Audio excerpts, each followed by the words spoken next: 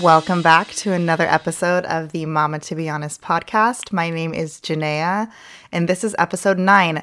Happy Mother's Day. We took a week off last week for Mother's Day. I just refused to do anything on Mother's Day, including think about recording an episode. But I am so happy to be back, and I hope all of you mamas had a wonderful Mother's Day and you didn't do anything, or if you did anything, that you did whatever it is you wanted to do. So I hope that it was a restful one, a relaxing one, and that you're going into a very blessed and relaxed weekend. It is later in a Friday evening right now for me. I usually try to record late Friday afternoons after work, since that's kind of the best time for me to do it before I go and get my kids. But our last couple of days have been a bit hectic, and today didn't really go as planned. So here I am. It is almost 8 p.m. The sun is still beaming though, and our kids are down, and it's just the perfect time for me to get in front of the microphone and spill all of the thoughts that I've been kind of brewing up in my head this week. This week's episode is going to be purely about breastfeeding and breast milk. I got a ton of questions about breastfeeding and breast milk in our last AMA, and I kind of reserved a lot of them for today. So really excited to kind of get going. Trying to think of any personal updates. Oh, my son is walking. I am so excited that he is walking. It is kind of bizarre to see him upright. And I think any mamas who have experienced this milestone and have gone through it, maybe with one kid, multiple kids, it is just mind-blowing every time to see your baby be so upright and mobile after seeing them go through so many of the grounded milestones. So things like rolling from front to back and back to front, crawling, scooting. He scooted for the longest time. He was kind of coasting on the couch, holding onto things and just scooting sideways. And then he, in the last few weeks, started just scooting himself with one knee on the ground and the other foot kind of just like dragging the knee, if that makes sense. So we were just like, we were totally expecting him to not walk until like 18 months. But yesterday when I picked him up from school, his teachers were just like, oh yeah, he's walking today. I'm like, what? And I'm not gonna lie, I was a little sad that he took his first like real steps at school. But that's just the way it is. I'm not going to be too upset about it. And so when we got him home, I set him down, and sure enough, he's just totally cruising. He is gone. And it was so funny. I mentioned this on my Instagram, but the way he's walking, it seems like he's known how to walk for a while because of how long he lasts without falling down. Because usually when babies walk, they take a few steps, like maybe 5 or 6 steps, and then they fall or they lose their balance. He is like fully walking. I'm just like, you little snake, you have just not wanted to walk for this long. I'm totally kidding, but it just seems that way. So really exciting update for Malachi. He is just a few days shy of his 16-month birthday. So I'm really excited for him. And I'm also a bit nervous because upright mobile babies means boo-boos and bonking of the heads and losing balance and just a lot of overconfidence that toddlers tend to have at this age, especially when they start to walk. So I just remember so many owies that Jade had when she started walking, and I need to kind of keep myself under control because it's just bound to happen. Yesterday was also a really emotional day for me, like stressful, emotional. So when we brought Malachi home and he was walking, Jade was sitting down at the dining table and she stepped on her high chair wrong and she hit her chin on the dining table. And I swear, I feel like all kids have a propensity to hurt themselves in a certain spot. One of my friends, her baby it's always like really scuffing the knees or like foreheads or head bonks. With Jade, it's always her lip. Without fail, she will always hurt her lip. And this one was scary because she kind of bit through her lip a little bit, and I thought it had gone all the way through. And so we had to take her to the ER. Maurice took her to the ER yesterday. And luckily, she didn't need stitches. They just cleaned it up a little bit and gave her a little bit of skin glue for where the gash had gone through her lip, and she was totally fine. We're giving her a little bit of Tylenol to, just make her feel comfortable and to help with the swelling. But man, whenever things like this happen, I am just a total wreck. I try my best to keep my cool, but it's really hard when you've got a really anxious personality, like worrywart personality like I do. It's hard. It's hard to keep your cool. So I'm very glad that Maurice had to took her to the ER and told me to stay here, because I don't know how I would have done in that situation. I'm getting better at it, but it's still really hard. And I feel like all moms can resonate with that type of reaction. I'm trying to think of any other life updates I have. We are celebrating my birthday this weekend, which is nice. We were supposed to have kind of a mom and dad day date today, but I kept JD home because of her lip, and I wanted to just make sure that she didn't mess with the skin glue. So we kind of took her with us on we took this really cute little walk out on the bayfront. And then we took a stroll through IKEA. I don't remember the last time we had been to IKEA. So that was a really fun place to be. It's actually a really great place for toddlers to go when it's not busy. So we went obviously on a Friday mid-morning, and it was the perfect time to go. Nobody was there. Jade was so fascinated. She sat in every chair, and we were looking for a new bed for her, like a big girl bed. We didn't find one that we liked, but it was still good to kind of get out and take a fun little stroll through IKEA. And then we went to lunch at one of our old favorite restaurants in Emeryville with Jade, and she did so well, and it was just a great day. One thing I'm realizing is, like, we had her today and Malachi was at school, and one thing that just came to our minds is like, well, okay, as our kids get older, it's going to be really important for us to have solo time with them as they get older, and as they feel like maybe they have to share space with their siblings. I never have had to deal with that growing up. I didn't grow up with siblings. I have a half brother, but he was born when I was 16 years old. So yeah, Maurice, kind of mentioned, I always loved having time solo with my dad and my mom, and just having that dedicated time, because most of the other time you're sharing space with your siblings, which is great, but to have that special time with your parents is really meaningful. So having that day with just Jade today was really special, and I know that we're going to have to do the same with Malachi and any other babies that we bring into our family. So yeah, it was a great day, and I am looking forward to having a nice weekend with friends, and we're just going to dinner tomorrow night, which is going to be nice, at one of my favorite restaurants in Berkeley. So just to be able to see everyone and to have a little bit of a night out is going to be fun. So let us get started with this week's episode. So I don't really have a set agenda for how I want to go into breastfeeding. I kind of just want to go, because there are so many things that I think about with breastfeeding. There are so many memorable moments in both of the breastfeeding journeys that I've had so far with both of my kids. Breastfeeding to me has been the hardest thing I think I've done outside of labor and delivery itself. I don't think it was something I thought about or knew enough about. That in itself made it really, really hard to even get started with breastfeeding. It's also one of the most special things I think I've done. There's just something about being able to give your baby nutrition from your literal body that is just so incredible, so amazing, and I will always cherish every breastfeeding journey I have.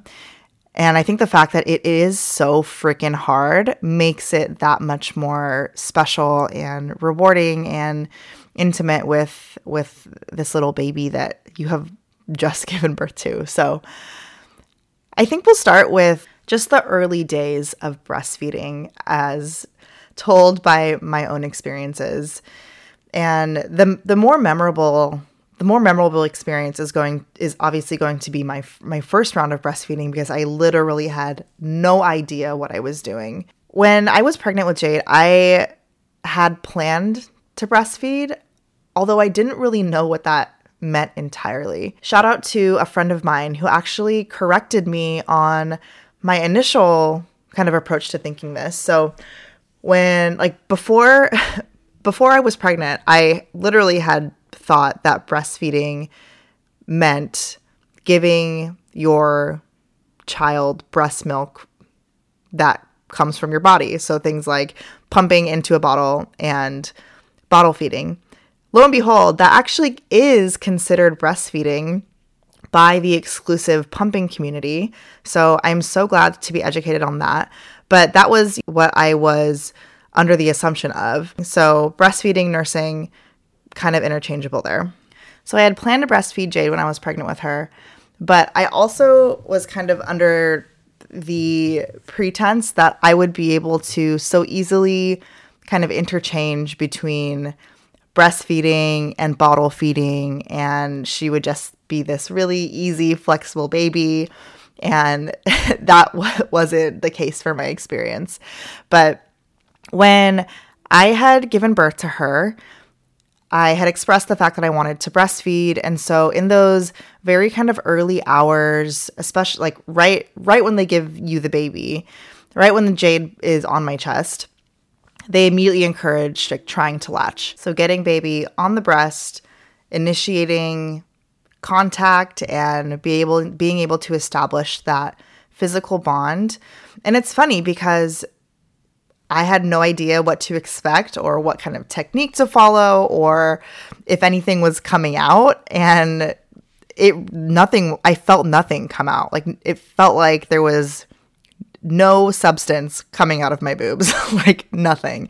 But they just know what to do. And that was the case with both Jade and Malachi. They just came out of the womb kind of knowing what to do.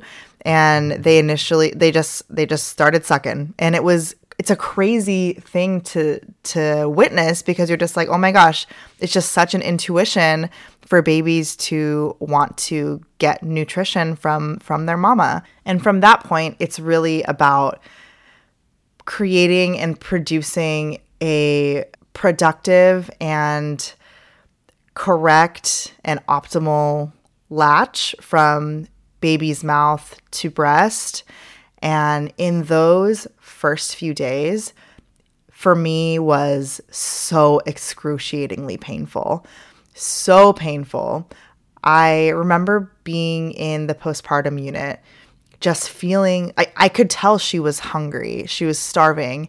And the nurses had reassured me that, like, your milk doesn't really come in until a few days later. And so you're working on these first few days to just get your latch down, get a good latch down.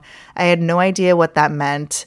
It was really hard to push through the pain of a baby, like, munching on your nipple. And it is so painful.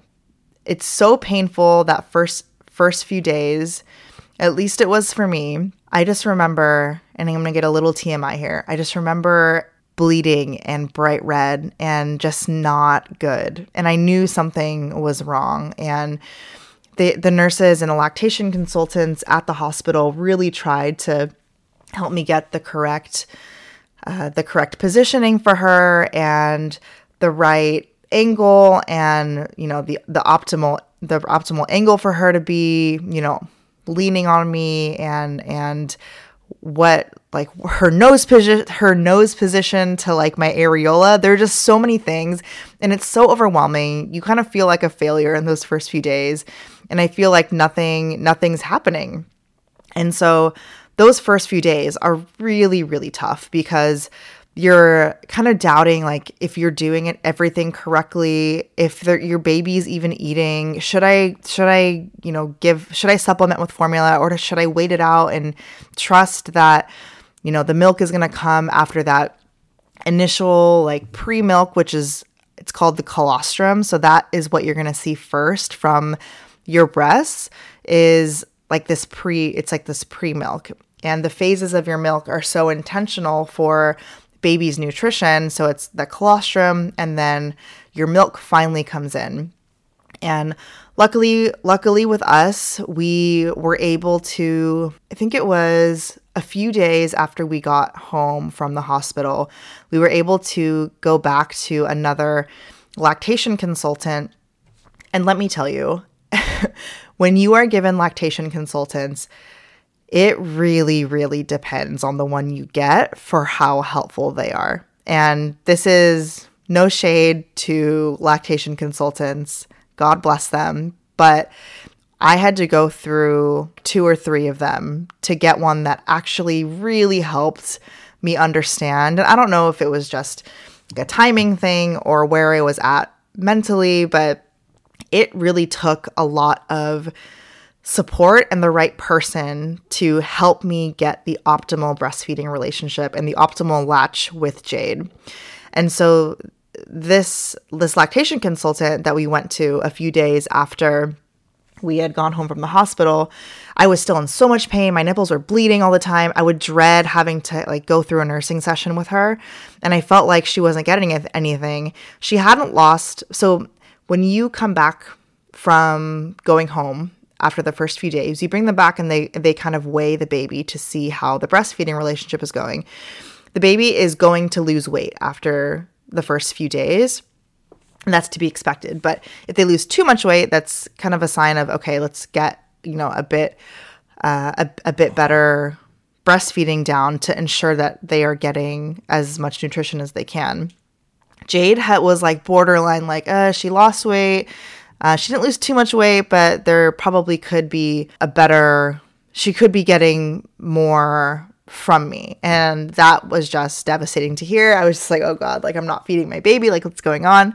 And so luckily the lactation consultant there was able to literally move my hand in positions to how to hold like my breast, how to hold Jade with the other hand to make sure that she was at the right angle, to have like her chin up and her nose a certain way, like on my breast, and to ensure that the sucking was the best it could be for her to like actually pull milk from my breast. This stuff is crazy. And the instant she'd made those little adjustments in that one appointment, it was like the floodgates had opened and all of the milk that was in my body just like released. It was crazy. And just those little adjustments helped me understand, okay, this doesn't need to be so excruciatingly painful. Here are the things that I was doing wrong. Like my angle was wrong. It was a really shallow latch that we had. And that was leading to a lot of the pain that I was experiencing. So if you are looking to breastfeed but really don't know how it's going to go, as much as it might not be helpful the first time around, continue seeking out lactation consulting support. It was not helpful for me in the hospital. And I think it really just has to do with like my mentality at that point. Like I'm trying to learn this brand new skill. I have this brand new baby. I have no idea what I'm doing. Just like perfect storm for failure. If you are just determined and adamant to like get things going and to get things fruitful and optimal, just to continue seeking out that lactation consultant support, because it eventually did help me. So the lactation consultant was able to get a nursing session. She literally weighed Jade, made those adjustments, had me nurse, and then weighed her again. And she had gained like, I don't know how many ounces, but you could see that she had gained like a lot of that milk that she had just drawn from my breast, like crazy stuff. And so, yeah, the first few days are just so freaking excruciating, but we eventually got it down. And I think it was that first few days, even like a full week of just pain, that I can fully understand why many women just throw in the towel, because it is so freaking painful. It is excruciating. And this is only speaking on breastfeeding that is successful, because there are so many different situations with moms that aren't able to produce milk, or the baby might have latching issues in the form of a tongue tie or a lip tie, which basically doesn't allow them to latch and draw milk effectively, which leads to, having to resort to other methods of nutrition, whether it's exclusive pumping or formula, which are also wonderful ways to make sure your baby gets the nutrition that they need. The first few days / week was excruciating, not to mention the engorgement. Oh my goodness. So when you get home from the hospital, your milk likely still has not come in. And that was the case for me. And when people say, oh, your milk hasn't come in, I'm like, gosh, what does that mean? And I knew what it meant. When I woke up on day 2 after getting back from the hospital, my breasts were in so much pain because you go through what's called engorgement. So once your colostrum is done and your milk has finally come in, you are engorged. And the feeling of engorgement is, it's so hard to describe. It's like, it's the worst pain and swelling that you'll ever feel in your breasts, minus like a baby munching on your nipples for the first time. It is so painful. And even trying to relieve it with pumping and nursing is hard because the engorgement is so intense. And it just takes that consistency of relieving and getting the milk flowing and getting it moving. So yeah, the first week was really excruciating, but then it really is only trial and error until you get that good latch relationship down, and then it gets so much better. And once I got through that first week, we were off to the races. A little too much so, because my daughter never was able to take a bottle. She never took a bottle, and so she was exclusively breastfed up until the time my milk dried up around the 7-month mark, which was pretty sad for me, but I am very grateful that I got to breastfeed her for so long. But it really takes some time, and I think if you are an expecting mama that is really looking to breastfeed, and say you're able to breastfeed with no meaningful roadblocks that are kind of out of your control, lean on the support you can get. So lactation consultants, other moms that have tried tips and tricks that have worked for them.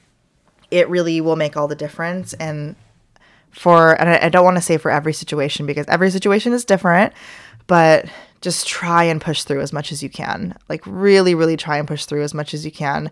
Different techniques, topicals, nipple butter, things that are just going to get you that relief, especially if you want to pursue that breastfeeding relationship, that breastfeeding journey with your baby. It is not nearly talked about enough in the 9 months prior to giving birth. And I will take partial responsibility for that, for not having done, more research on my own on how I should be preparing myself. But yeah, the mental hurdles you go through in that first week and wanting to kind of throw in the towel are so real. And I think there's not as much adequate support as there should be in those 9 months predating labor and delivery, because you kind of just jump into it and you have no idea what you're doing or how it's going to go. So yeah, the first week is kind of intense. Shifting gears a little bit, let's talk about what it's like once you've established a really good breastfeeding relationship and a good latch, and you're kind of off to the races on your breastfeeding journey, and you are committed, or you're set on breastfeeding and maintaining your milk supply for some period of time. It is legitimately a full-time job. It is crazy how much time and effort and physical exertion goes into breastfeeding and breast milk storage. And for moms, I feel like a lot of moms who breastfeed also store breast milk for things like, mixing into other food or bottle feeding or just supplementing and having a good stash on hand. A lot of moms do that who breastfeed their babies. And so it's not only the breastfeeding aspect of, nursing your child and feeding them literal chest to mouth. It is the actual organization and the structure of storing breast milk and labeling breast milk and pumping around the clock in between feedings, and making sure you have a good system in place and have a good support system in place. Thinking about things like traveling with your baby or being out in public with your baby, and knowing that your breastfeeding relationship is going to kind of be the center of all of that, and knowing how you're going to navigate your life and your baby's life around your breastfeeding relationship is so incredibly important, and it's life-changing. It really is. And I think people often underestimate or underscore just how much work goes into it. All of the things you need to do to ensure that your milk supply is fruitful and it continues, and your baby is receiving your liquid gold, that optimal nutrition around the clock. It really is a full-time job on top of being a parent. And this also goes to exclusively pumping mamas as well, pumping around the clock and being able to pull all of that nutrition from your body for your baby. It is legitimately a full-time job. And so I just want to call that out. I think some things that really stick out to me on kind of how, like, what made my breastfeeding journeys very successful for the time I was able to breastfeed is just setting up a really, really good environment for nursing and making you as mama as comfortable as possible. I remember only being able to have really, really productive nursing sessions with a really good rocking chair. So a really good rocker, my feet elevated, the right pillow for support for baby. And that's really what got the angle and the flow of milk really at its best for every nursing session. So really investing in the right equipment and the right space and just the optimal environment really made for a fruitful nursing environment for me, for baby, and I truly believe for my own milk supply. Another thing I think I developed really well in both breastfeeding journeys is just developing a strong understanding and a really good sense of when my body was telling me that it was time to nurse or to pump. And it's crazy because you won't only feel it physically in your breast. Like, you will feel when you are full and you are ready to let it out, and you'll even be leaking. You'll be leaking all over the place. But even when I get a whiff of baby scent, this is going to sound so weird. When I get a whiff of baby scent, or if I hear baby crying, I would start leaking. Crazy stuff. Your body just develops that intuition of when it's time to release milk, when it's time to pump, when it's time to nurse. And so having that intuition as part of my breastfeeding journey was really wild and kind of like a superpower. It is a superpower. So let's talk about actual nursing sessions. So many different things come to mind for me for the actual baby to boob, latching, having a nursing session that stick out for both of my breastfeeding journeys. Things from like what helps baby digest better, products I use when there's just so many different nuances to my nursing sessions that I remember. Usually when I nursed my kids, I would start, obviously they can't be on both boobs at the same time. So I start on the fuller side. And usually the way that I would know which side to start on without feeling it, right? And it's so funny because most breastfeeding mamas will have like a winning boob. Like there is one boob that will way overproduce the other boob. And it's so funny because you want them to be fairly be even. But for me, both times it was the right boob. Always. It was always right boob. Right boob was the winner. But I would try my best for every nursing session to start on the boob that I did not end with in the prior nursing session, if that makes sense, just to make sure that milk is being drawn as equally as possible, to make sure that milk supply is kind of flowing productively through both of my breasts. And so I would use an app called Baby Tracker to kind of log nursing sessions, time nursing sessions, and it would also let me keep track of left or right boob. So that kind of helped me be on top of, okay, which boob should baby start on, which boob has gotten more or less attention, and just kind of give me a better sense of, have I been basically avoiding over favoring one breast. So that was really helpful for me. Another thing that is incredibly helpful for nursing sessions is to always nurse with both boobs, even if baby gets enough with one boob. So what I tended to do was stop halfway, kind of burp baby halfway through once one boob is kind of done, burp baby, and then get him onto the other breast.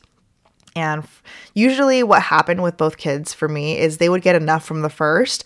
And so my second would not be emptied all the way. And so either way, I'm still glad that I would kind of go on both breasts though, since it would help me with my angle practice and making sure that baby was used to switching breasts so that they never got to the point of favoring one.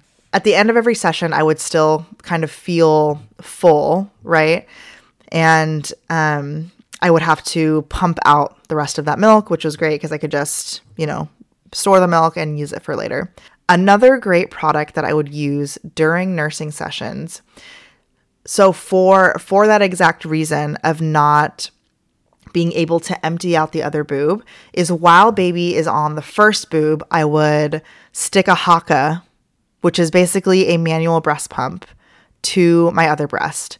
And so what that does is when your baby is nursing, your letdown reflex, so what's called the letdown reflex, your other boob is already leaking milk while your baby is sucking on the other one.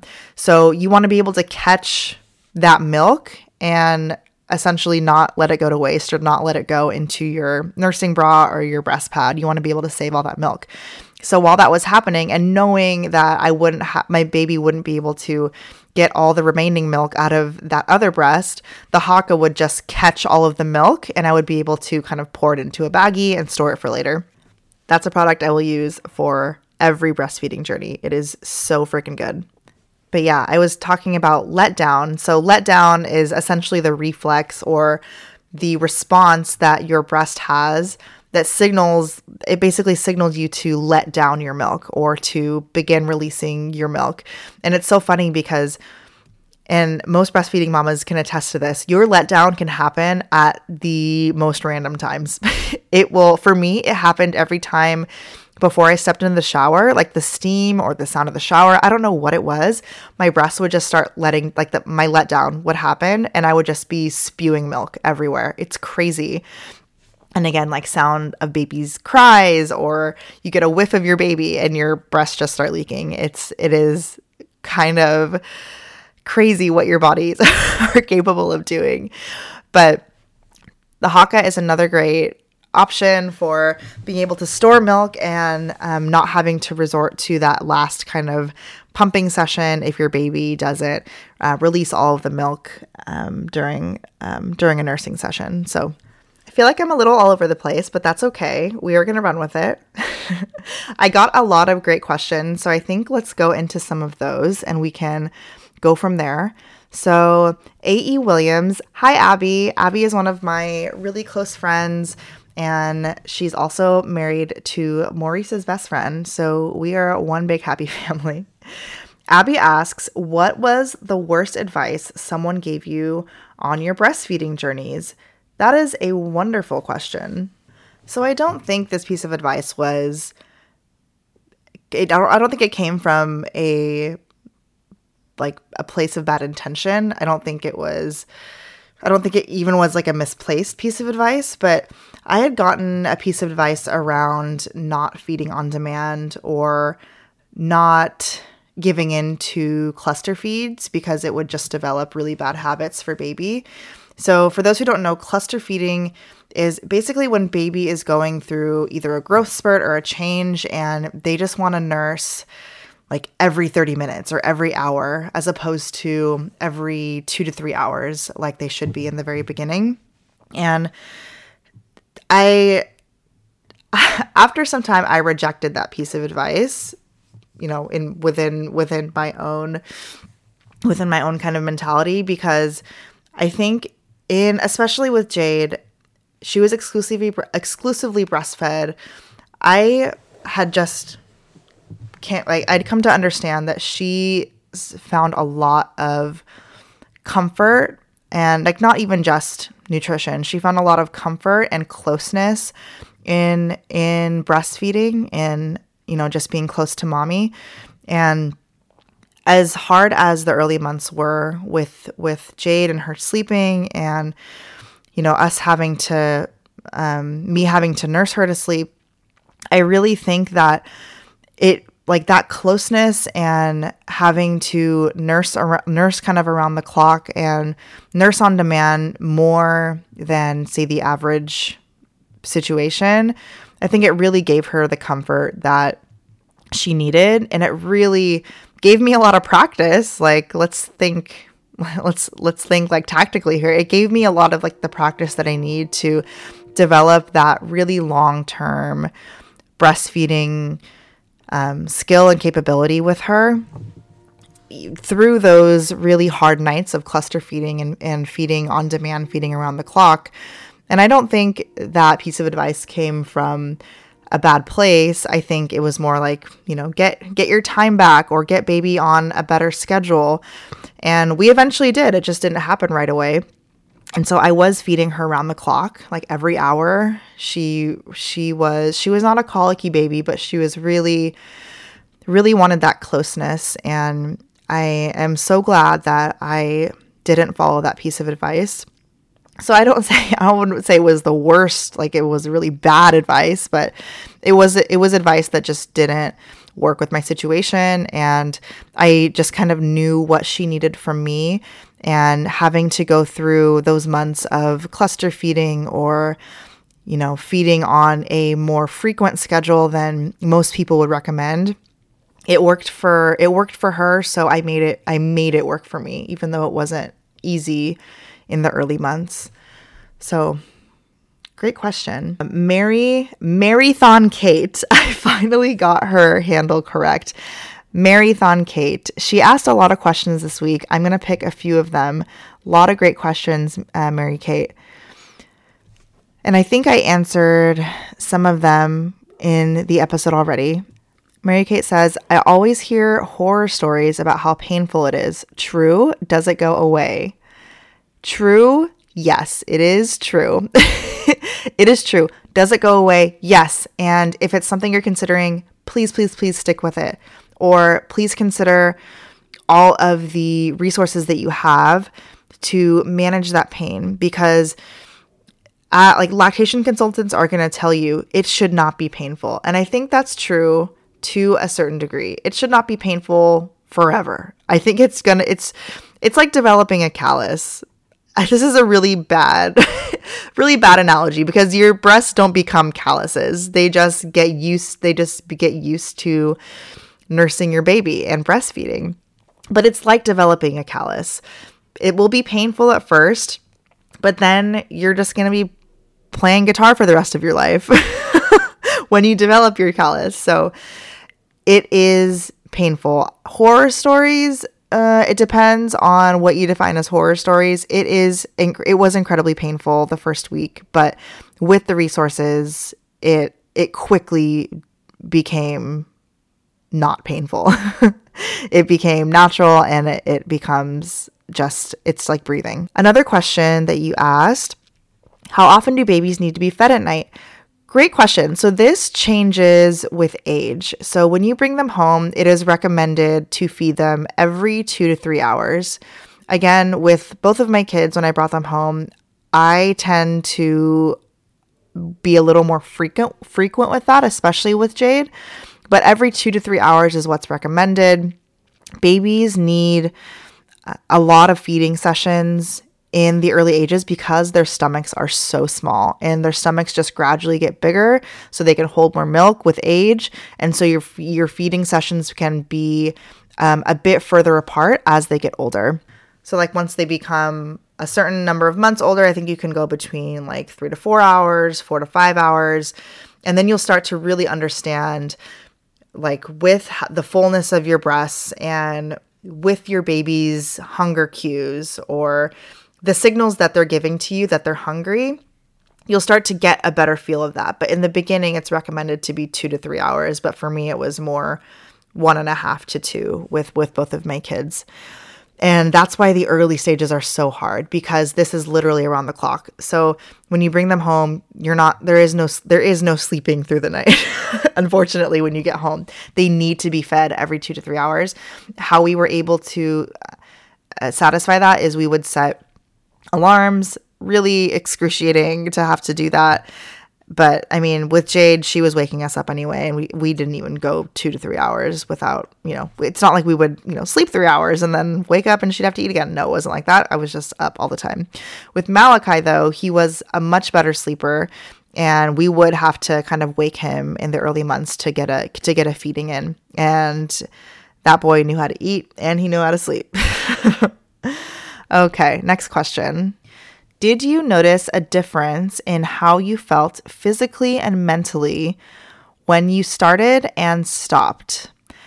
Great question. So it's one thing I want to call out. When you start breastfeeding, and I noticed this way more with Malachi.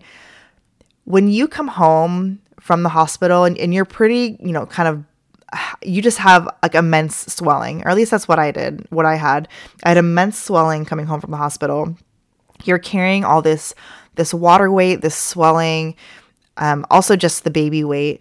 Breastfeeding is crazy because it helps you drop weight like that. It is kind of wild, like without even trying. It is wild to think about. I think I dropped 24 pounds just breastfeeding I forget, it was like the first 8 weeks after bringing Malachi home. And you're just exerting a lot of like unrecognized physical energy and extra calories just by feeding your baby. And it helps. And I don't know if the majority of it is water or what, but I would just be like ravenous for food. I would have like hot sweats while I was going through breastfeeding, like early breastfeeding. And I would just be like drenched in the middle of the night, like having to change my clothes. And I was just dropping weight because of the round the clock breastfeeding. So that's a very common occurrence physically when you start breastfeeding, is you drop a ton of weight. And it's great because, you're trying to drop the baby weight eventually, but it eventually, kind of plateaus. And that's just the experience that I had, but way more with Malachi. And you also asked, did you notice a difference in how you felt physically and mentally when you stopped? I think it was really hard for me when I stopped. I was very emotional. It's also very painful to have to stop. This more so was painful the first time because your body isn't producing anymore, but it still at some cadence wants to release milk. And so like going through the actually stopping the milk supply can be painful. And there are certain remedies that you can do for it. I used cabbage leaves. I would just put cabbage leaves in my bra, and it would help with the swelling and that kind of stopping engorgement. But I definitely noticed more of the mental piece for me when I stopped. It was really emotional for me to let go of that. I'm very lucky that my kids did not take much weaning with breastfeeding. Once they realized they weren't going to get the nutrition from me as much anymore, like they took to formula and eventually whole milk really, really easily. And then obviously they're already supplementing with other foods once breastfeeding is slowed, or even to complement it during. So it was really mentally tough for me, because you know, that's where your closeness and your bond as a mother is developed for many women is when you're breastfeeding. And if you just think about the number of nursing sessions you have with your baby and that closeness and just looking at each other, it's really close and it's really beautiful. And to not have that anymore, where you're, you know, physically giving them the nutrition and having that closeness in those moments, in those so many moments every day, was really tough for me to let go of. This next question comes from Naira B. How long did your nursing sessions take? Really good question. So in the very beginning, when my latch was not great, it was, oh my God, I remember being in the hospital just doing like hour-long nursing sessions with nothing coming out. It was just excruciating. And those early ones where you're just trying to do whatever you can, figuring out the angle, I would just have really long, unproductive nursing sessions with just no milk coming out for my baby. It's just the worst. But when I developed a really productive breastfeeding, when I got my breastfeeding down, and when, you know, me and baby we nailed it down, nursing sessions typically would last anywhere from 15 to 30 minutes. I had an incredibly fast flow of milk also. So my babies, when we got that relationship down, they were able to get a full belly after 15 minutes, which is pretty great, because that means we weren't, you know, spending a whole hour in the nursery. And if we were out and about, then baby could get kind of a full feeding in a short amount of time. So really lucky that I had a fast flow and that we developed with practice that kind of optimal latch and sucking, and they were able to get all the milk they needed within like a 15 to 30 minute nursing session. And that's with both breasts. So really great. Okay, we'll do a couple more questions. This one is really good, and it was submitted anonymously, and I'm really excited to be candid with my response here.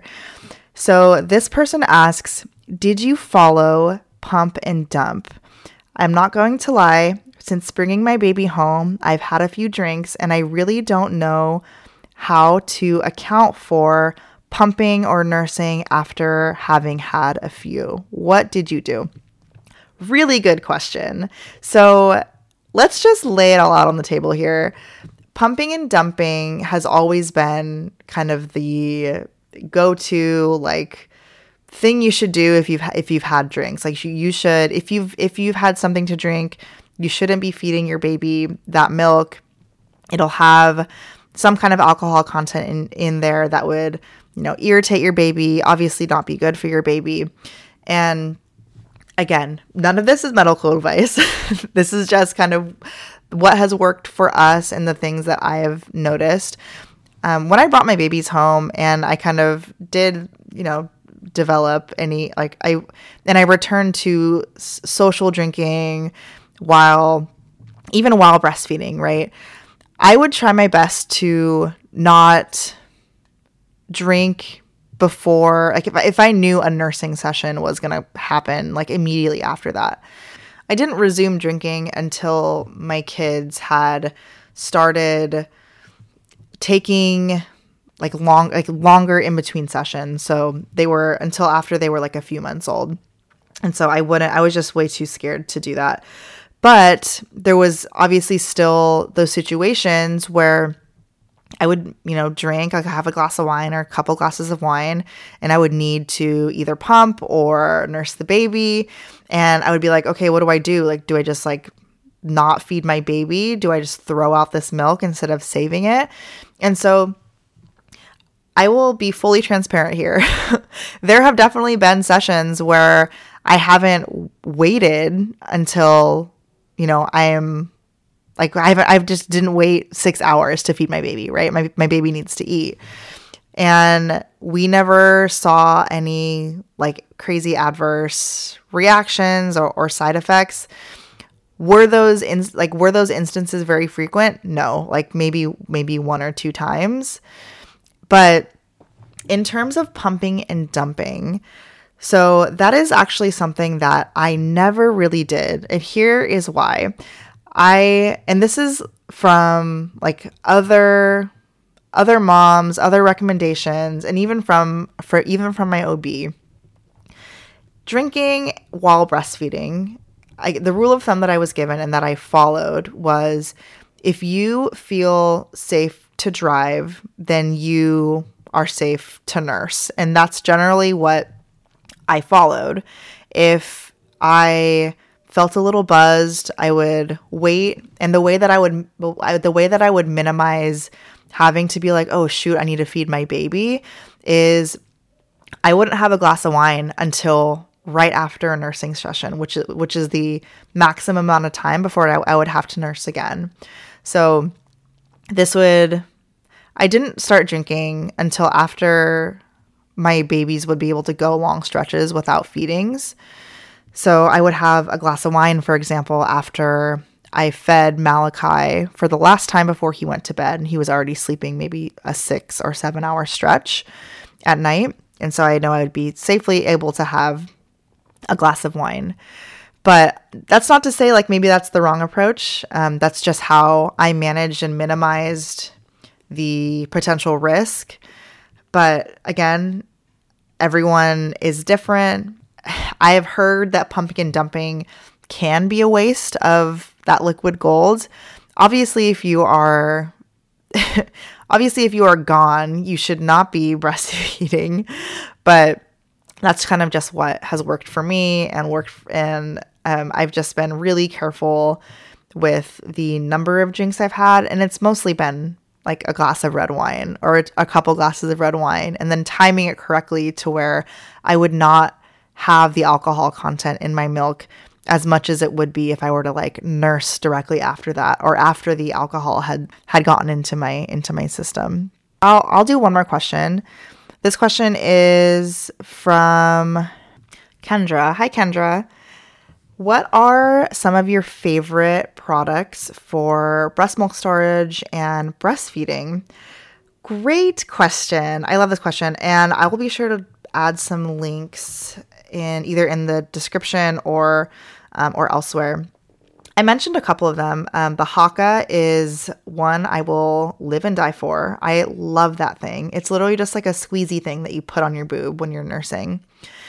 My favorite breastfeeding pillow is the Boppy. There are a lot of breastfeeding pillows on the market. The Boppy has just worked for us for both. It's really firm. The baby seems to like it. You can also repurpose it as like a tummy time pillow or like a prop pillow safely. And it is a really good and kind of compact breastfeeding pillow.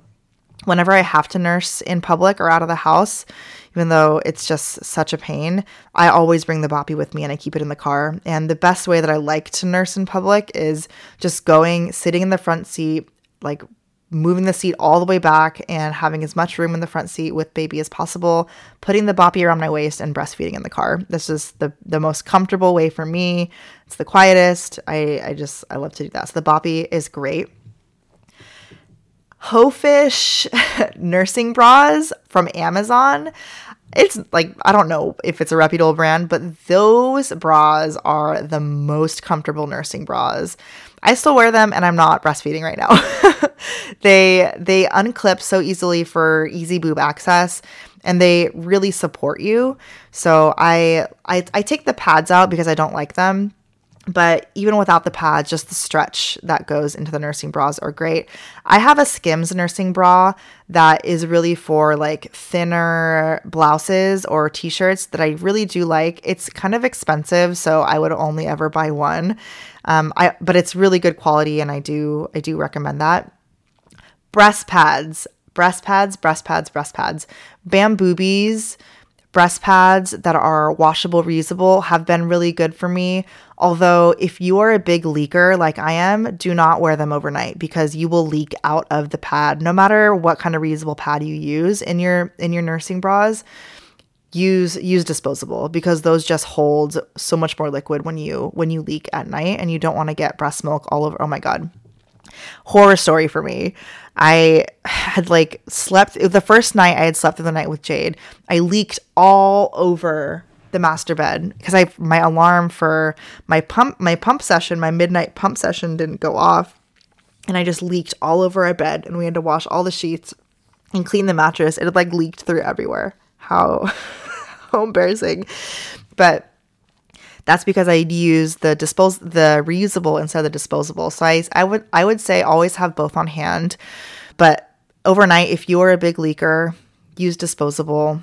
I use the Lancino, and those are really great, and they stick well to your nursing bras, and they hold a lot of leaky milk. In terms of breast milk storage, I don't really have a pump recommendation because I just got the cheapo pump from the hospital that was covered by my insurance, and it's always worked well for me. And I also just use the Haka. I don't have a big pump recommendation, but I am a stickler for pump bags. So I only use Medela breast milk bags because they are so sturdy. You could stand them up vertically on your counter. And I can't tell you how many times I've used other bags and they've just spilled or toppled over and all my milk is just gone. And it's just so depressing. I don't think there's anything more depressing than either having your milk sit in a Haka on the counter and you knock it over, or you haven't zipped up your bag and you bump the bag and the bag just spills all of your beautifully hard worked for liquid gold onto the ground. So Medela storage bags are the best breast milk bag. I stand by that. I take that to my grave. And they're a little pricey, but I think they're worth it. And they also really help thaw out the milk better when you are melting it for a bottle. So I think we're going to stop there. This episode was a little all over the place, but I really just wanted to get it out there. And I really wanted to start talking about breastfeeding. I think we're definitely going to have another conversation on breastfeeding because I do have a special guest coming on in probably a couple of months to talk about everything breastfeeding with me. She is super knowledgeable in the breastfeeding space and breast milk space. So I'm really excited to get her on the show. We do not have a date set for that recording. I've only done, obviously you guys have known, I've only done 2 guests, and having them in person has been really great. So I'm trying to get a good setting for me and this person to be able to record in person. And I don't know, I'm just not ready to do guests over Zoom yet because I think there's just so many different technicality issues that come with that. And to be able to record and edit live conversation is just really great. I hope you guys enjoyed this kind of sporadic, chaotic episode. I'm sorry if you didn't. Next week is episode 10. I cannot believe we are already at 10 episodes. It is such a cool little milestone for the podcast. And I am really just grateful that you guys have listened to my content so far, or you've listened to all the episodes and you've been enjoying. I would love to hear your feedback and suggestions or topic ideas that you have. As always, I've gotten a lot of great questions, so I'm going to continue posing out AMAs every week on my Instagram. I'm also thinking about, if you've made it this far, I'm thinking about doing a 1,000 follower giveaway on my Instagram. I am almost at 1,000 followers, and that might not sound like much, but that is a really huge milestone and accomplishment for me. I started the Mama to Be Honest Instagram page a little over a year ago, and what a year it has been. I didn't really start taking content seriously and my mama page seriously until a few months ago, during the holiday season. And just to kind of see where the engagement's gone and how much you guys have loved the content, how much I love creating it has been really amazing. And so getting to 1,000 has it's going to be a really special moment for me. So I'm thinking about doing a giveaway. So if you've gotten this far into the episode, I'm going to give you a secret word to use during that giveaway when I launch it. So the secret word is Haaka, H-A-A-K-A-A. We talked about it in this episode. If you remember that word, when I launch my giveaway, I'm going to have like a little extra entries opportunity for those who are podcast listeners. So remember that word as an extra way to get entries into the giveaway. So again, that word is Haaka, H-A-A-K-A-A. Remember that for when we get the giveaway going for our 1,000 follower giveaway. I think that should probably happen in a couple of weeks, just like at the rate that I get new followers. So thank you for tuning in this week. Shoot me a message on Instagram or TikTok if you want to chat. And I will talk to you guys soon. Bye.